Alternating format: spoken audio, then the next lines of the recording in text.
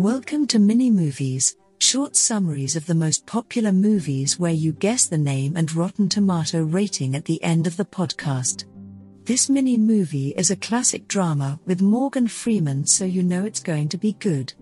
It shows the experience of a former banker unjustly imprisoned for a crime he did not commit and the ways different men cope with the harsh reality of prison. Spoilers will be included. Now, let's get this mini movie started. Andy Dufresne is a Maine banker convicted of killing his wife and her lover, who was also a pro golfer. He is sentenced to 2 consecutive life sentences by the Shawshank prison, which has a notoriously harsh prison. Andy claims innocence, but his cold, calculated demeanor leads to the belief that he was guilty. Ellis Boyd Redding, also known as Red, is currently being interviewed for parole. He has spent 20 years in Shawshank prison for the murder of his wife. Red is denied parole despite his best efforts. This doesn't bother him too much. Red is then made the local smuggler and can get inmates whatever they want. All prisoners are alerted by an alarm to any new arrivals. Red and his friends wager on which new fish will suffer a nervous breakdown in his first night in prison. Red bets big on Andy.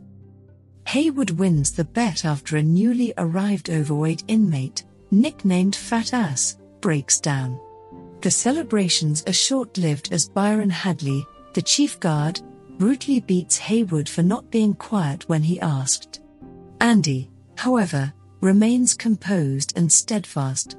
The inmates learned the next morning that Fat Ass had died in the hospital due to the fact the prison doctor was out of town for the night. Andy approached Red about a month later after hearing of Red's talent for finding things. Red asks Andy to help him find a rock hammer.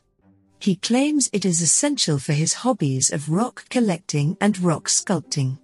Andy laughs when Red asks him a few questions about Andy's intentions. Red agrees to place an order for Andy and warns him about the Sisters, a group that sexually assaults prisoners. Boggs is their leader. Andy has a crush. Red likes Andy from the beginning, even though other prisoners think Andy is a really cold fish. Red believes Andy is planning to use the hammer for escape, but once he sees its actual size, Red understands why Andy laughs and giggles, leaving aside the possibility that Andy could use it to free himself from prison. Andy spent the first 2 years in prison working in the prison laundry and fighting Boggs. Andy fights the Sisters every time and resists them all, but he is often beaten up and raped. He keeps silent about it. Red offers Andy and some of their mutual friends a job to tar the roof of a prison building. This gives everyone a break from the normal. Andy hears Hadley complain about the taxes he will have to pay for his inheritance. Andy, a banker by trade, tells Hadley how he can protect his money from the IRS and make it a one-time gift to his wife. Hadley offers him to help fill out the paperwork for some cold beer for his fellow inmates. Hadley initially threatens Andy to throw him off the roof. But he eventually agrees to help Hadley with the paperwork and provide cold beer for the inmates working on the job. Red comments suggest that Andy may have orchestrated the privilege to gain favor with prison guards as well as his fellow inmates. However, Hadley believes Andy did it to feel normal again. Andy is watching a movie and approaches Red with an unusual request. He wants Rita Hayworth to perform the role. Red is shocked by the request but agrees to place it. Andy is again confronted by the Sisters as he leaves the theater.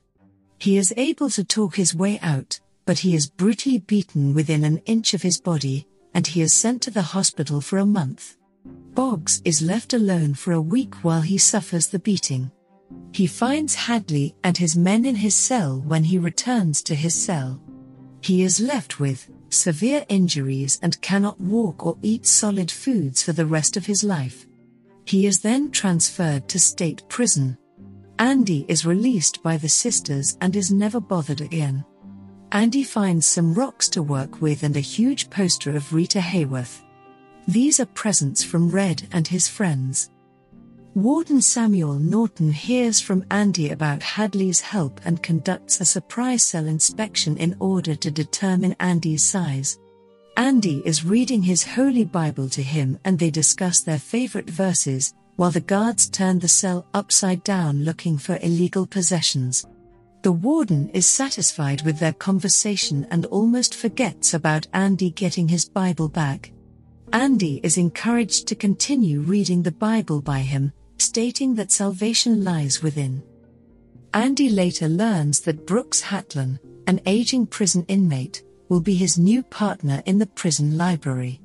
Andy's transfer is revealed when a prison guard asks Andy for financial advice.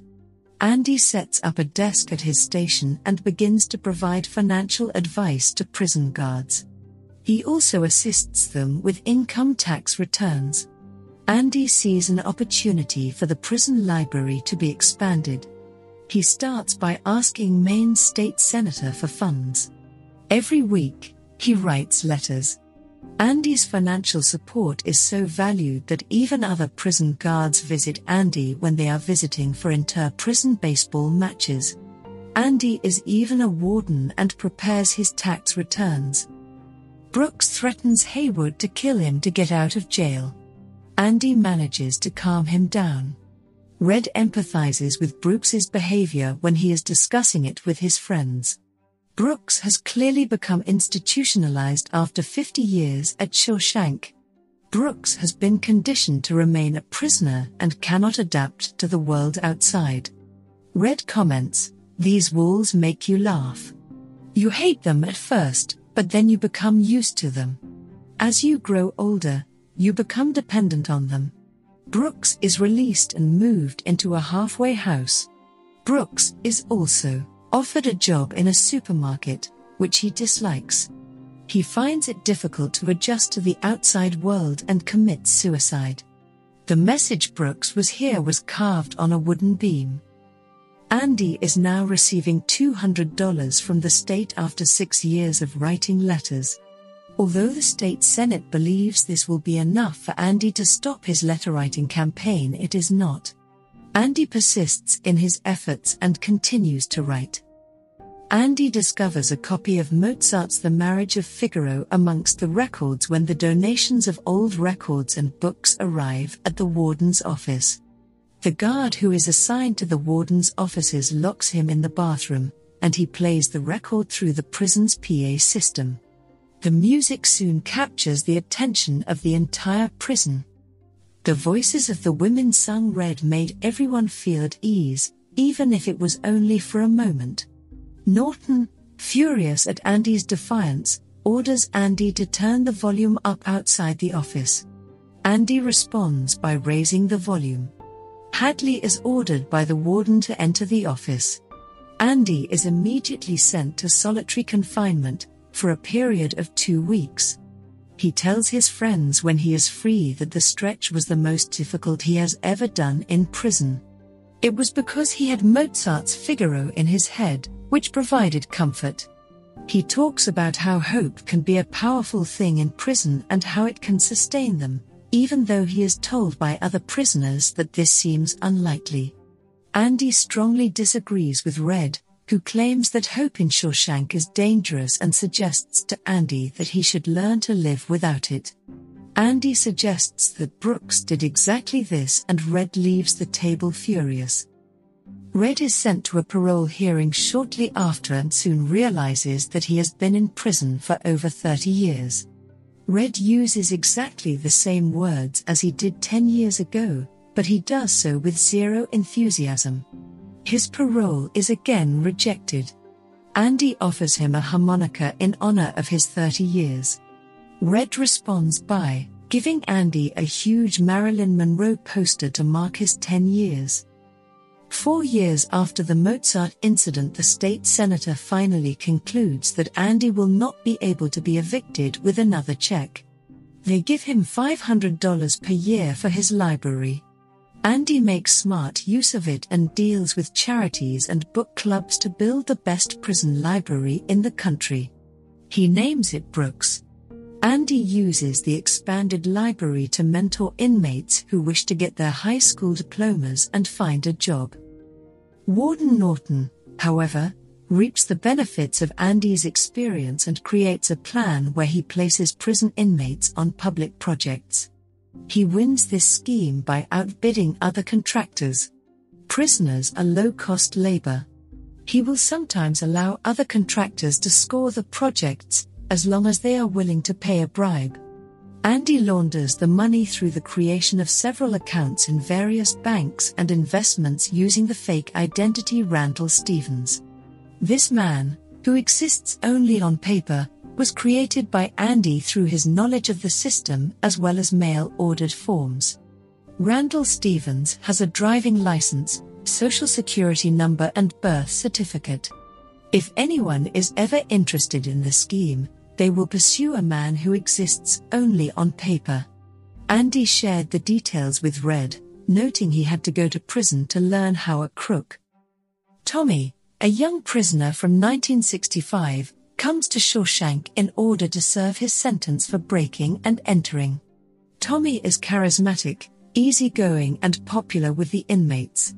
He is also a friend to Andy and Red. Tommy tells Andy that he has been in prison since he was 13 years old. Andy suggests that Tommy consider a different job than theft, as he is not very good at it. Tommy is moved by the suggestion and asks Andy for help in earning his high school equivalent diploma. Tommy is a great student, but he still gets frustrated when he takes his exam. He crumples it up and throws it away. Andy takes it out and sends it to Andy. Tommy questions Red about Andy's situation, which Red answers. Tommy is visibly upset after hearing the story. Red and Andy then hear the story about a former prison cellmate who, with his lover, boasted of killing a pro golfer at the country club where he worked. The banker husband of the woman had been sent to prison for these murders. Andy is full of hope and meets the warden to discuss his new information. He expects Norton to assist him in obtaining a new trial, with Tommy as a witness. Andy was not expecting a reaction from Norton. Andy insists that he will not reveal the money laundering schemes he created for Norton over the years. The warden is furious and orders Andy to be in isolation for 1 month. They discuss the sentence and mention that it is the longest they have ever spent in solitary. Andy has spent nearly 20 years in prison for an offense he didn't commit. Tommy is sent a letter by the Board of Education informing him that he passed the exam and has a high school diploma. Andy smiles a bit when he hears the news from a guard in his cell. Tommy is later taken outside to meet with the warden. Warden Norton questions Tommy about the truth of the story he told Andy and asks if he is willing to testify for Andy. Tommy enthusiastically accepts. He smiles at the warden before nodding to Hadley for him to kill him. Andy is in solitary when the warden comes to visit him. He tells him Tommy tried to escape, and that Hadley was forced to kill him. Andy refuses to believe that story. He tells Norton that everything has stopped and that he won't work for him anymore.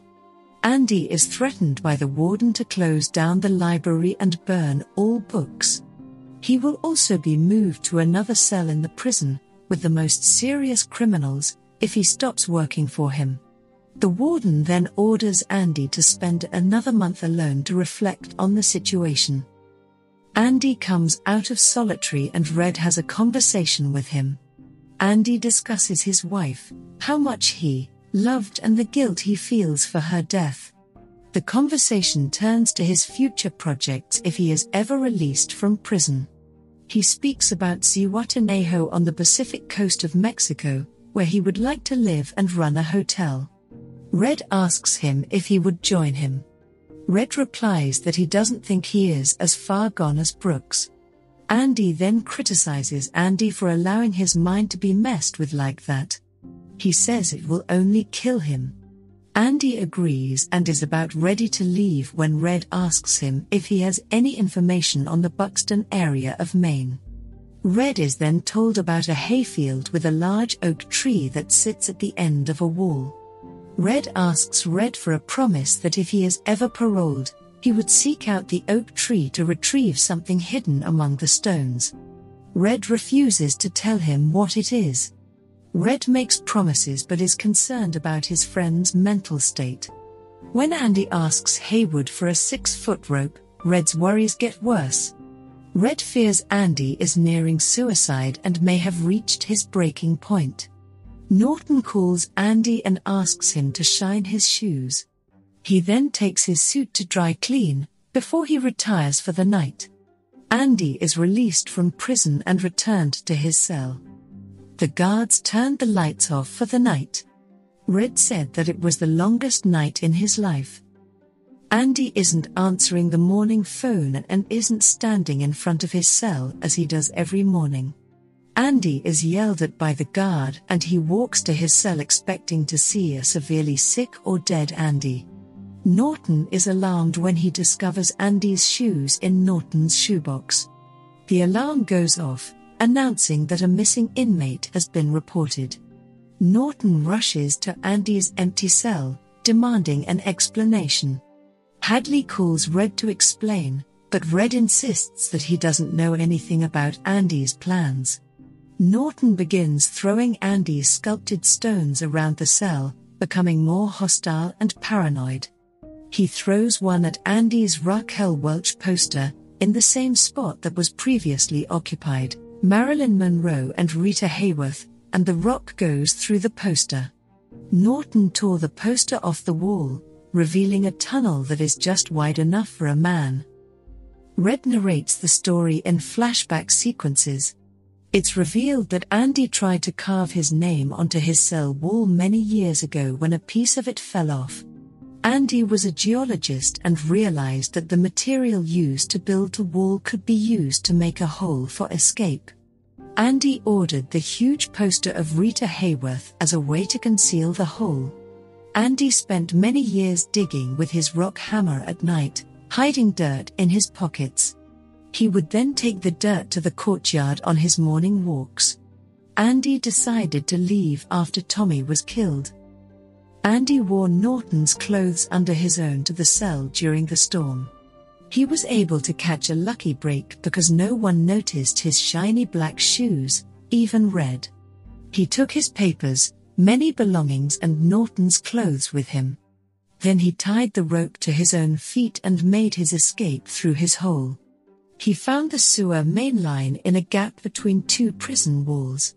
He used a rock to hit the sewer line several times with lightning strikes, eventually breaking it open. Andy was able to crawl through 500 feet of raw sewage and emerge in a stream outside the walls. His prison clothes, a bar of bar soap and an old-fashioned rock hammer were later discovered by a search team. Red and the warden discover Andy's brilliant escape. Andy then walks into Maine National Bank in Portland where Norton's money was.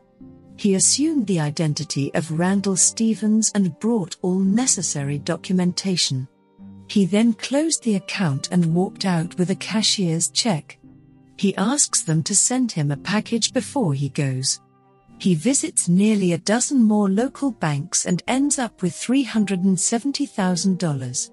Warden Norton's accounting records are included in the package, which is delivered directly to the Portland Daily Bugle newspaper with Andy's written confessions.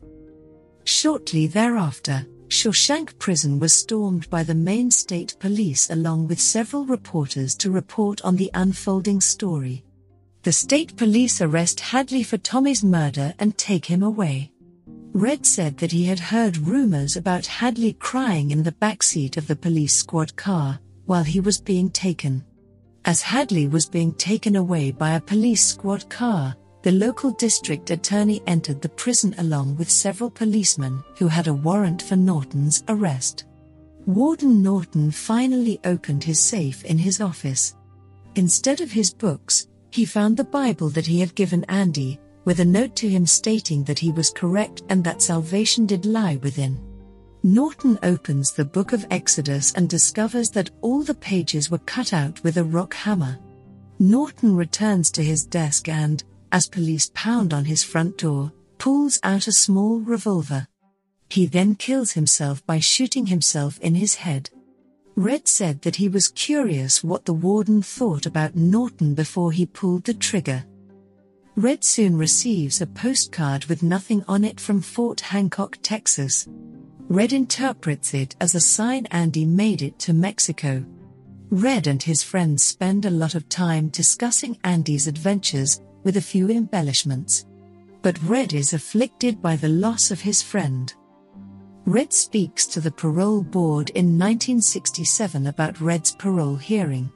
He explains to them that rehabilitated is a fabricated word they invented to justify their job.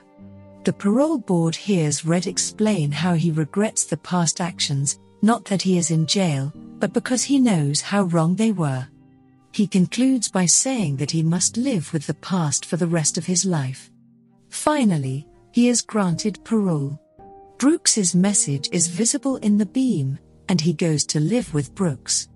He often walks past a pawn shop with several guns in its window. He contemplates at times trying to escape prison, feeling like he doesn't have a life outside of the prison where he spent most of his adult years, but he recalls Andy's promise to him. Then he reveals that he wasn't looking at the guns, but at the compasses underneath them, and bought one. Red follows Andy's lead, hitchhiking from Buxton to find the stone wall Andy described. Andy stated that there was a large, black stone. There is a small black box under the surface containing cash and directions to Zihuatanejo. He doesn't identify the city, but he does say that it contains a lot of money. Andy also stated that he needed someone who can get the things to help him with a project. Red is suddenly able to see the power of hope and feels exhilarated at the emotions inside him. Red leaves the halfway house after he has carved a message into the wood beam that reads, "Brooks was here, so was Red." Red leaves the halfway house, unconcerned of the consequences since no one would look for an old crook like him. Red travels by bus to Fort Hancock where he crosses into Mexico. Andy and Red finally get to reunite on the Pacific coast. That's the end of our mini-movie. Could you guess the name of the movie? We'll give you a little time. The movie is the classic film released in 1994, The Shawshank Redemption. Critics gave it a 91% tomato score, 98% by the audience, and Mini-Movies rates its 9.5 out of 10 doggy treats. If you enjoyed this mini-movie, you can support it by watching The Shawshank Redemption and following our podcast or other social media. We'll see you in the next mini-movie.